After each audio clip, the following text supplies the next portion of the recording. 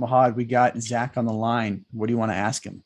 Investing in multifamily in 2022 has presented some of its own challenges and rising interest rates. Do you think it's still a good time to invest? And have you kind of seen this before? I have not seen the rising interest rate environment. I started in 2014, but I think the best thing to do is if you don't take the shot, you won't make it. There's no chance, right? So, so I would just say is like you make an offer what makes sense for you to accomplish and gets you through the closing table. Mm-hmm. And if that doesn't work, next.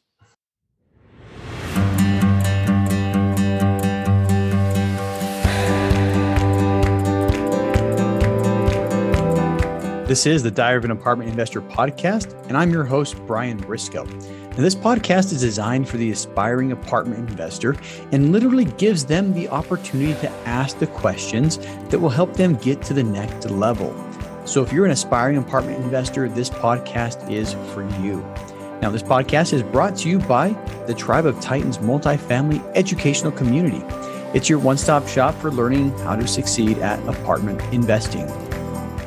Welcome to the Diary of an Apartment Investor podcast. I'm your host, Brian Briscoe, and I'm very excited for today's show. We got two amazing people on the line with us today. We got Zach Fugman and Mahad Williams with us today. And as is tradition, we have an experienced investor and an aspiring investor on the show, and we highlight our experienced investor first. So Zach, you're up to bat first. So how are you doing today? Doing well. Been out traveling a lot of conferences, seeing you like all across the country, keep bumping into you here and there. Yeah. And it's nice to finally get you on the podcast after all those, bumping into. And like between Denver, Chicago, eventually it had to happen. Yeah. Eventually it was going to happen. But yeah, it was good seeing you. And for the listeners, most recently, the Chicago one was a GOB network. Denver was best ever. Great having you on the podcast finally, and excited to hear more about you. Do us a favor, tell us about yourself. So I'm Zach Fugman, born and raised in Cincinnati.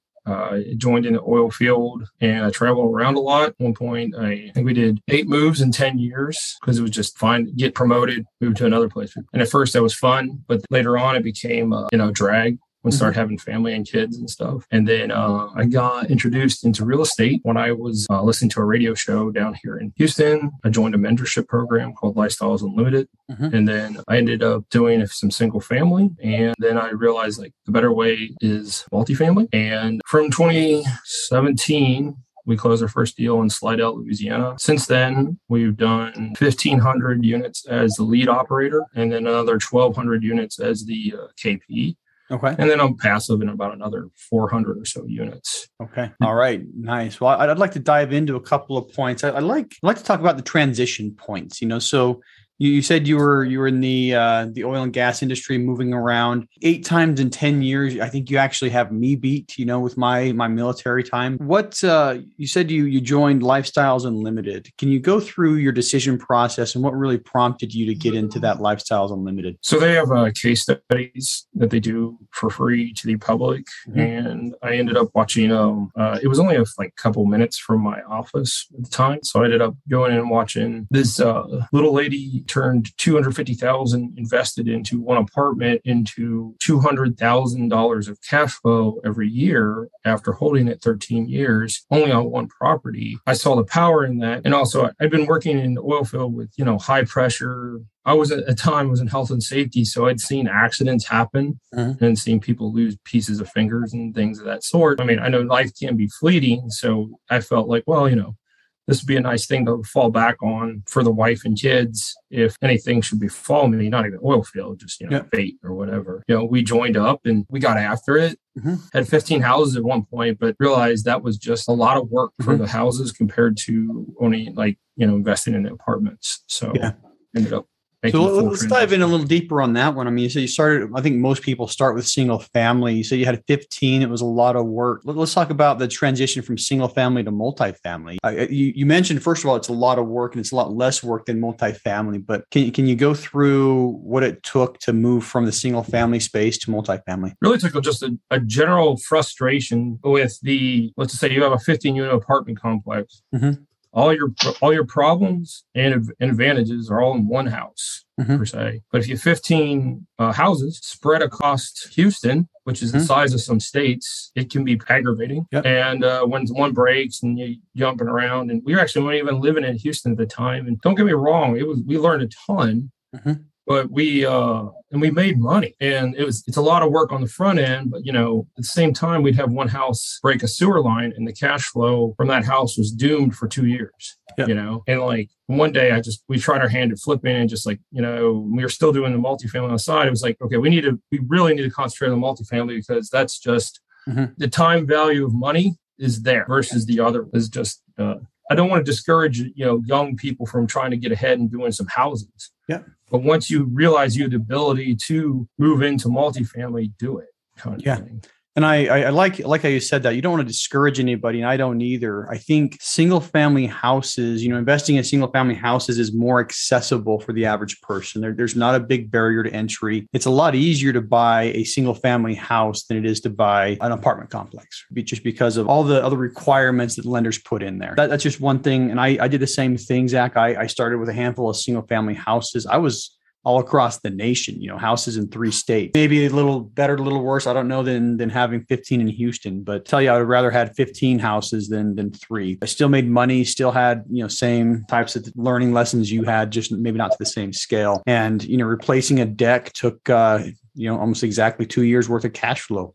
And we had to replace a couple of big ticket items every couple of years. Anyway, yeah, so good explanation on that. There's a lot of economies to scale there, and it really, really helps. So you started multifamily journey. Can you walk us through how that panned out for you guys? So we had actually, I was in Houston, and then I joined the group, and then like a week later, they gave me another moving package to go to Lafayette, Louisiana. And so we did that, and I ended up getting my real estate license, and dropped it in with Keller Williams, just trying to learn some extra stuff. I felt like I was on an island, even though the education group was mostly in Texas, but I was still like trying to meet up with RIAs locally, and then ended up getting some access to local databases for Louisiana. Ended up finding a 50 unit in Slidell, Louisiana.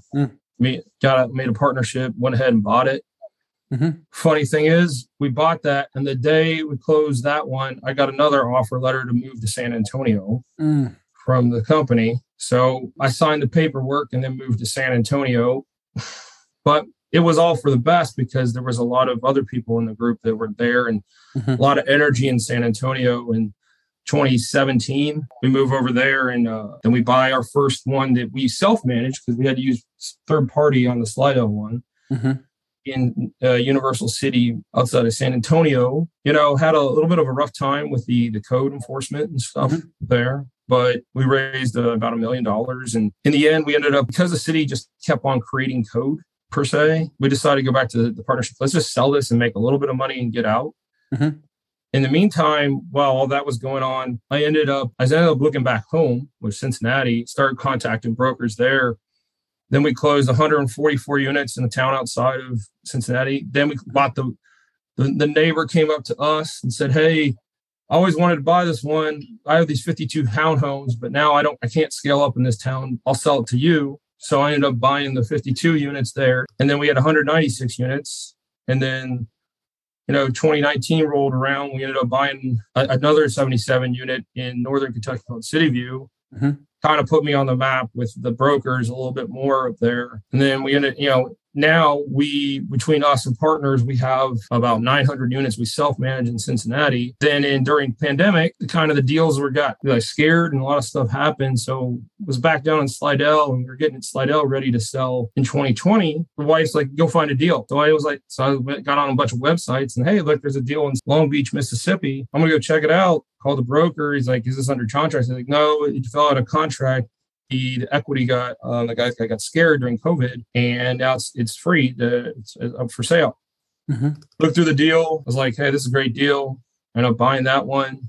And now that 128 units has turned into about 1,700 units between me and other partners throughout the state of Mississippi. Found a local partner there in the property management company, actually doing a pretty good job for us, which is hard to find good third-party property management. But they fit the bill. And so we kept on growing together. They ended up selling some of our, some of our houses just kept, we that's the time we took advantage in 2020. Oh yeah. We sold off all our houses because there was our houses were, mommy homemaker affordable. So those were in huge demand. So we just kept on rolling all that money into our lead piece of the operating deals that we raised money for. And it turned into a great thing. And here we are.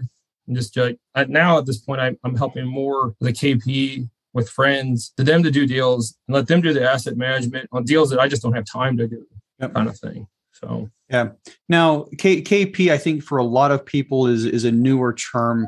Can you explain what that is? It means you have the financial ability to sign on the loan, and you're part of the like the asset team kind of thing. You're generally not one making decisions, but the bank can hold you accountable for the operations. So, you're like the number two, but the silent number two if needed.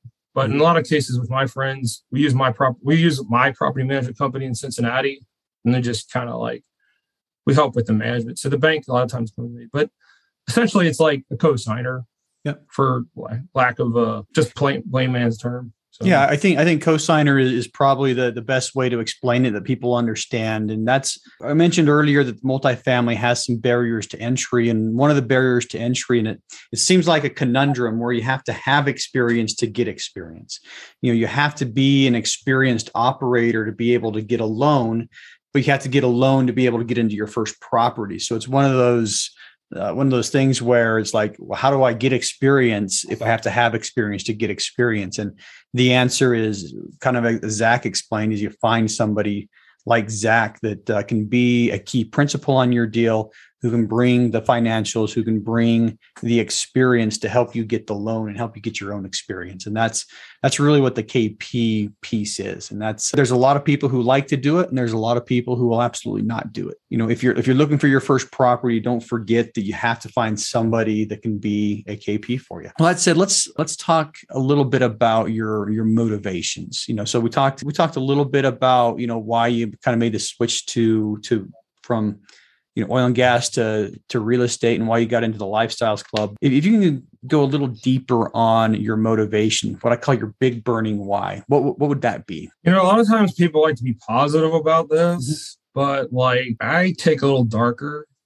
Sometimes is that when I was in eighth grade, I was always this big guy that people picked on. They said I was like the slow ogre kind of thing. Said I was just going to be like a taxi driver. That was one thing. And then in high school, I don't know why, just people would just want to mess with me kind of thing. I don't know why you would mess with the biggest guy in school, but okay. And I think it just always had doubters in my life. So it's kind of, and I was like, well, I'm going to go earn it. Yeah. I mean, everybody's like I have the family, the kids, and that's a secondary, that's half, but the other half is kind of a big FU to a lot of the haters kind of thing is one of my big whys. And I don't know, it's, some people say, well, that's not very healthy, but it's well, it's worked for me. It motivates. It really does motivate. And I know a lot of people, they look at childhood experiences, and a lot of people who set up, charities and funds and everything else, they're always looking at the childhood experiences they had or things that they struggled with as a kid. And that tends to be motivation for a lot of people. Healthy or unhealthy, I think you hit the nail on the head. It works. You had a lot of people who picked on you. You had a lot of doubters. You had a lot of people that said, Zach, you're going to be absolutely nothing. And, it's like, you know what? F you guys. I'm going to own half the world. Here you are with, I don't remember the exact number, but thousands of apartment units, and probably doing a lot better than most people that graduated your high school. So good on you. That's all I got to say. So good on you. Well, that said, let's talk specifically about one of the units or one of the properties that you guys had. I mean, you've given kind of an overview of a couple and mentioned a few, but if you would, pick your first or your favorite or most recent one that you could talk a little bit more about. Okay, I'll go ahead and talk about Hampton House, which is the first deal we did in Mississippi. Okay. So there was I'm not going to say which, but there was another syndication group's lead that had their money just drop out. And and I feel like I took over the driver's seat in that for a streak of stuff that could have happened because you missed out. Mm-hmm. And well, anyway, we went to go close this. Turns out one of the KPs had died. And so Fannie made us wait 10 more days to correct some paperwork, even though the KP was deceased on the seller side, because we were doing a loan assumption. Mm-hmm. And so we assumed the loan. We had to sign. I had to take a leap of faith and get the insurance locked up 2 weeks earlier because they were getting jitters about potential hurricanes, because this property is like 1.5 miles as a crow flies from the beach. Okay. And we went ahead and paid for the insurance before closing. 5 days after closing, Hurricane Zeta came through, screwed up my roofs and siding, but we didn't lose anybody. We ended up being able to get new roofs, new siding. It's a 1995 build, but it looks now like a 2015 build kind of thing. When we started off with, the rents were probably in the mid 90s. Okay. For total revenue was about 95,000. Last month, we're now about 131,000. Nice. We did one supplemental, and we've been able to investors. We've been able to return about 40% of their money in about 2 years. So, and I mean, we bought it 171 a door. It's probably worth 150 a door, kind of thing. Now close to it. Say those numbers again. Did you say you bought at 171 a door or 71 a door? 71 a door. Okay. 71 okay. All right. I may have heard you wrong, but it's I might have just threw a 1 in there by accident, but yeah. Okay. Yeah. It sounded like the price went down. I'm like, yeah, no, yeah. Are you happy about that? But no. So yeah, it's probably more than doubled in value from the time we bought it. I mean, the hurricane, boom, you get like over $1 million of rehab on insurance, but it was needed. It's not like we needed new roofs, and they had vinyl siding. And then we comped out versus going back with Hardy or vinyl. The Hardy was $300,000 cheaper than going back with vinyl. So it was a no-brainer on that. Now we have a Hardy side property, alternating colors. That's like the shining star of that area kind of thing. Good reason for everybody to be well insured, because when you have that event, that type of event, the insurance company will come in and they'll build you a new building if that's what it takes. But, make sure you are well insured. And something we've learned is put your deductible at a reasonable level. We had a fire in one of our buildings and we had a $50,000 deductible, and, the entire fire rehab cost was about $70,000. And so it was just like, we ended up paying most of that. Another lesson learned on insurance, set your deductible at a reasonable level, so that if you do have the claimable item, you're not going to be losing your shirt. Thanks for that. It sounds like you've done amazingly well on that property, and, taking the hurricane, and I guess what's the proverb? If you got lemons, make lemonade out of it, and done extremely well on that. So that said, last question for you before we bring the hot on. What's next for you? Just continuing to help more of my friends do deals, and I'll KP the ones that I can't do, or maybe I live in Houston. The joke is that I live in Houston because I travel so much. Maybe I will come back and do a deal here someday, but I'm having so much fun in the tertiary and the secondary, so we'll see. Yeah. Well, if you carved out a niche and you're doing well at it, there's a lot of good reasons to keep on going down that path. But Houston's still a great market. It's one that I'm looking at myself. So I haven't bought anything, or I'm not a GP on anything in Houston, but I think very shortly that's going to change. Thanks for sharing all that with us. And actually, one last question. You say you help all your friends. How do you become one of your friends? Well, some of them invested with me. Some have worked with me multiple times. I told them to join the group. My wife's got we helped her sister-in-law. My sister-in-law's got 2 deals that we've helped her get. Nice. Yeah, there's just been throughout our history, people who did believe in us ended up hey, you do a deal? Because there's deals that are too small for me to go after anymore. But for them, to get them going, it's great. I'll give them the roadmap, and then they stroll down the road. Kind of thing, so. Yeah. And I've KP'd one deal. I've been a KP on one deal, and possibly we got 2 more in the pipeline right now that we're looking at. And I think you're right. Some of these are deals that are too small for me. They're still good deals, and helping other people has its own reward. But you also get a part of the GP, which means you also get paid for helping people. The way I look at it is, it's the best of both worlds. As long as you as a KP can mitigate risk and make sure you're not going to lose your shirt, it's the best of both worlds. But that said, we're going to shift gears, and we have Mahad Williams, who's been patiently waiting. And Mahad, you're up to bat. So how you doing, first of all? Good. Thanks for having me, Brian. Yeah, no worries. And thanks for being on the podcast. But do us a favor and tell us a little bit about yourself. Okay, my name is Mahad. I live in the Bay Area, Northern California. Mm-hmm. I started my career as a barber, actually. I was a barber for 13 years. I became an electronic technician for a train system in the Bay Area called BART, where I kind of work on the electrical part of the trains. Mm-hmm. Pretty fun job. Mm-hmm. This is a job that I work at now. Mm-hmm. And so I own a duplex. For a few years, collecting rents from tenants. A duplex in the Bay Area. Yeah, so that's basically where I live now. Okay. Kind of how I started with Yeah, duplex in the Bay Area is like a 10-plex where I live if you look at pricing. So that's not insignificant. Right. Yeah. Yeah. So I live here collecting rents from tenants. Found out about a mentorship called Multifamily Mindset.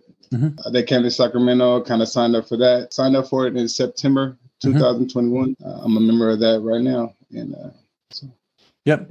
Yeah. And that's where we met. So I've been somewhat involved with Multifamily Mindset. I'm not official, but they keep on inviting me back to speak to the students. So I'm just very happy to meet you, and hopefully we can help you get your first big apartment deal along the line. So, like I said, one question that I ask everybody about the motivation. What is your big burning why? Oh yeah, sure. Of course, to get out of my W-2, right? Basically to have the financial freedom that me and my wife kind of desire. Mm-hmm.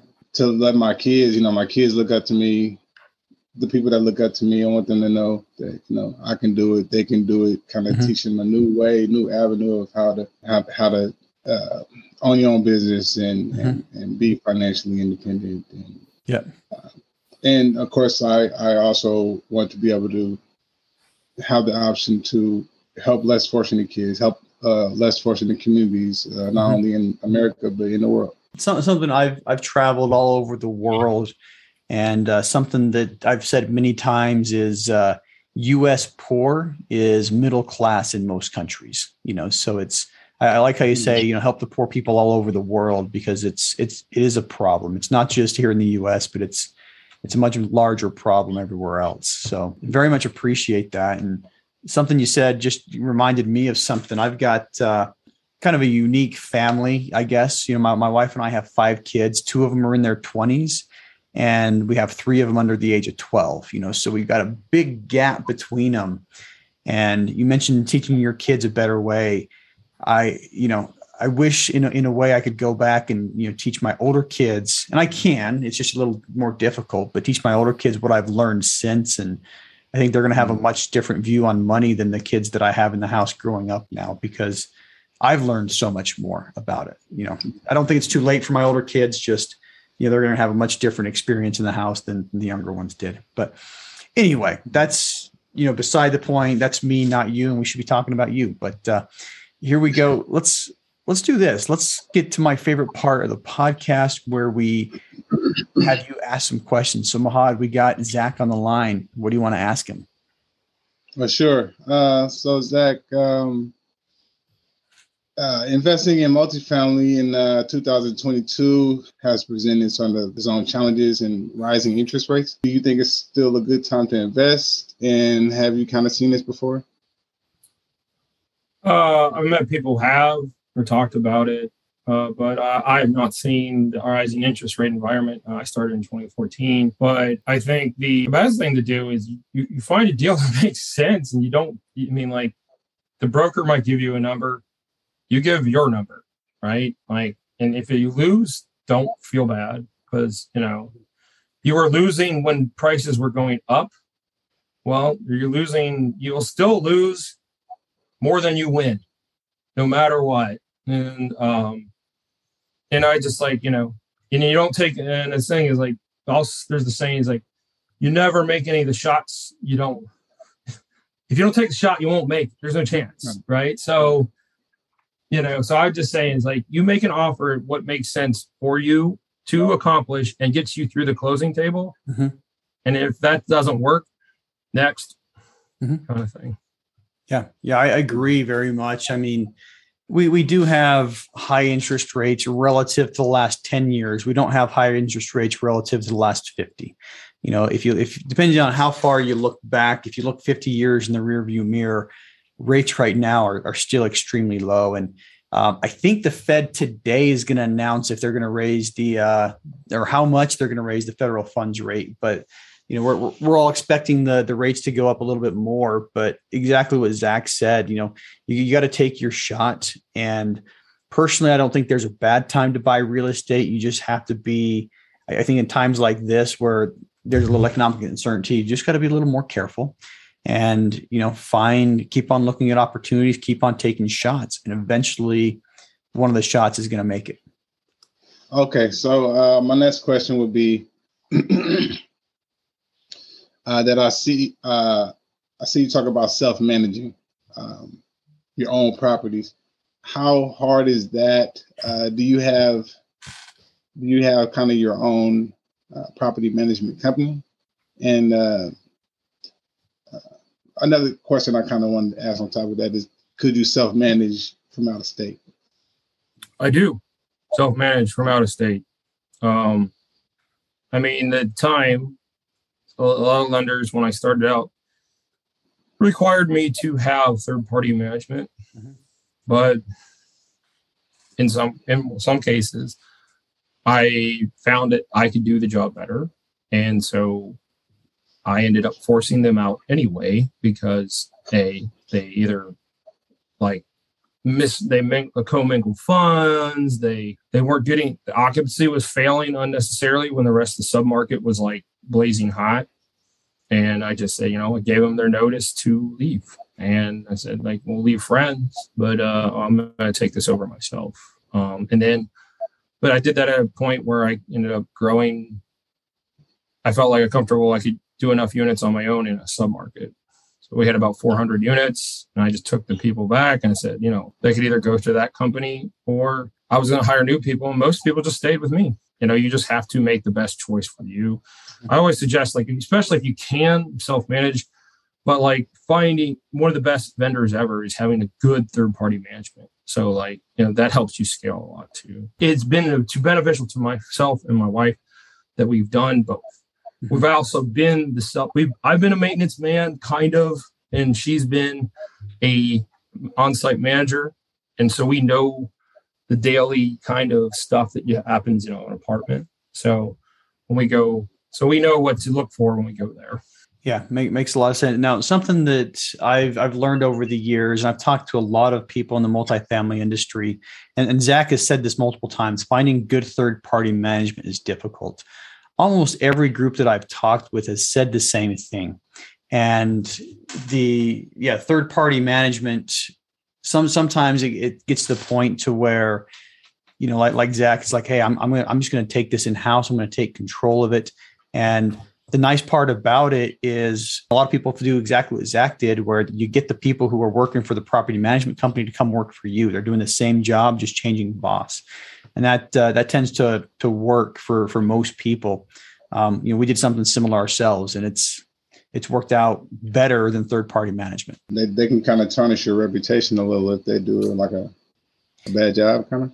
Yeah, absolutely. Yeah. Okay, so my next question would be how important is having a team on your first deal? Did you start out this way, or did you kind of develop having your team later? On my first deal I did with Lifestyles Unlimited, I had a co-signer who had already done 1,000+ units, but I could always bounce things off of.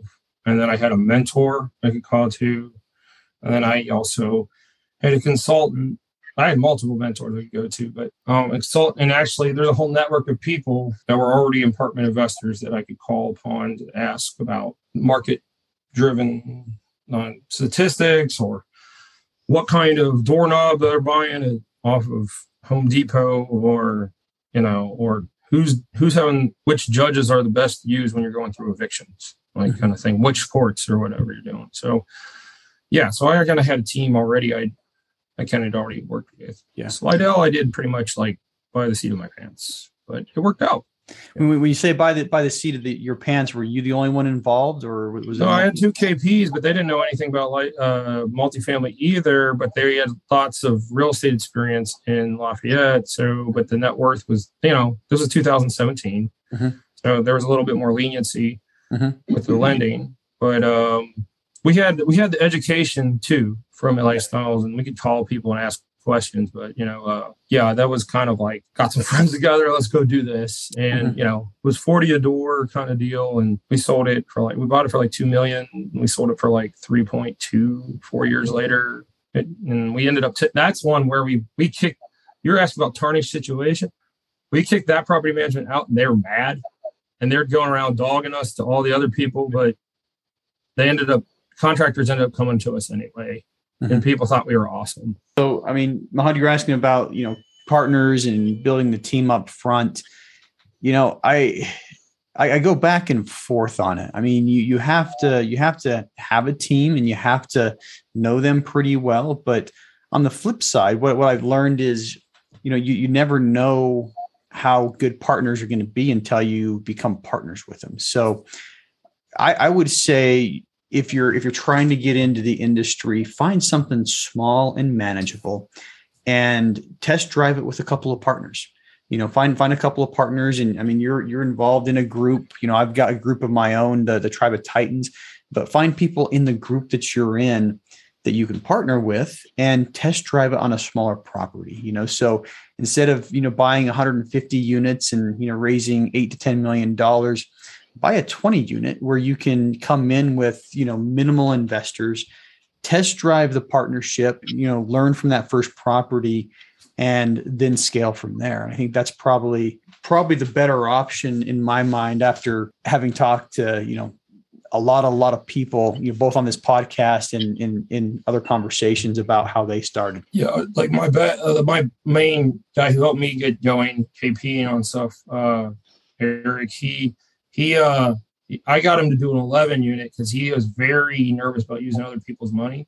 And this 11 unit, Eric could buy out all the partners if he felt like it was going to crap, if he wanted to. So I let him get all his nervous energy out of that.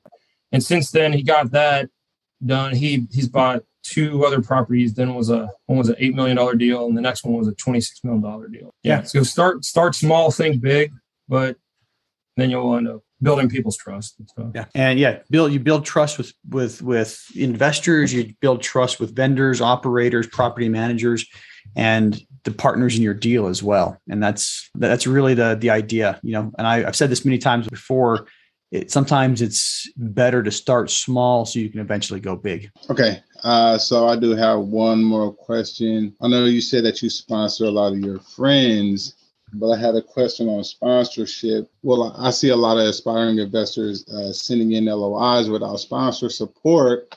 As a sponsor yourself, how soon in the process do you like to be notified about an upcoming deal? I usually can tell somebody by location, if it's even something I'm even going to talk about, to start. Right. So there's multiple times I've been asked, and it's like, they said even the name of the city, and I was like, no thanks. Yeah, you need to, if you're going to have sponsors work with you, and they need to know what you're like attacking really early on.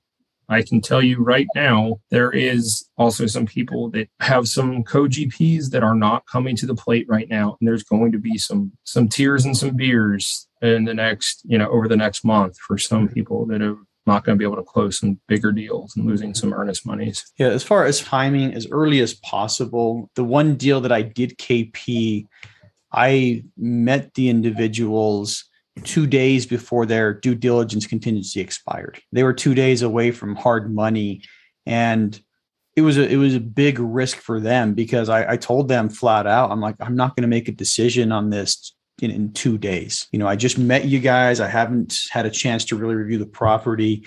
I'm not going to make a decision in 2 days. So what I promise you is, I will get to know you guys better, and I will make a decision. The risk of waiting too long is, you may lose your earnest money, or you may have to pull out before a KP, decides to sponsor your deal. So that was one case. And on the complete other end, if you start coming to sponsor without deals, there's only so much time they're going to, devote to you. It's kind of one of these things where I would say, reach out to sponsors, try to start building relations, try to keep in touch the best you can. And then as far as deals, I would say right around LOI time is the best time to get into deals. Hey, Mr. Sponsor, Miss Sponsor, I'm going to put an LOI in on this property. If you're interested in sponsoring it, I'd love to have a chat with you. That's where I think is probably the better time is when you're putting in an LOI, and that signals to the sponsor that you're active, you're looking for deals, and there's a potential there. Anyway, we are out of time. So thanks very much to both of you for coming on the podcast today. Very much appreciate it. And so last question for each of you. How can listeners learn more about you? Zach, you get to go first. Yeah, it's just Zach Figman, also on LinkedIn, Facebook, or A Strategy Management. You can look us up there too. Me and my wife there. That's the best way to get a hold of us. Awesome. And we'll put a link to that in the show notes. Mahad, same question for you. How can listeners learn more about you? Well, there it is there. MAAT Family Investment Group at gmail.com. I can be reached on Gmail, Facebook, LinkedIn. LinkedIn is a pretty good one, especially for business. At Mahad Williams, MAHAD Williams. All right. Sounds good. We'll put links to all of those in the show notes as well. So anybody listening, if you're looking at contacting either of these two gentlemen, just check out the show notes, scroll down there, tap, and that internet thing will whisk you away to their contact. Appreciate your time again. And that's a wrap for today. Thanks for listening to the Diary of an Apartment Investor podcast by the Tribe of Titans. If you're still listening, you obviously liked it, so go ahead and subscribe to the podcast, leave a 5-star rating and review if you haven't already, and then make sure to check out our YouTube channel, which incidentally has a ton of video content that you'll also enjoy and learn from. Now, if you're interested in being on the show, go to our website, diaryofanapartmentinvestor.com, and fill out the questionnaire on the website. And for more educational content and for more information about our educational community, check us out at thetribeoftitans.info.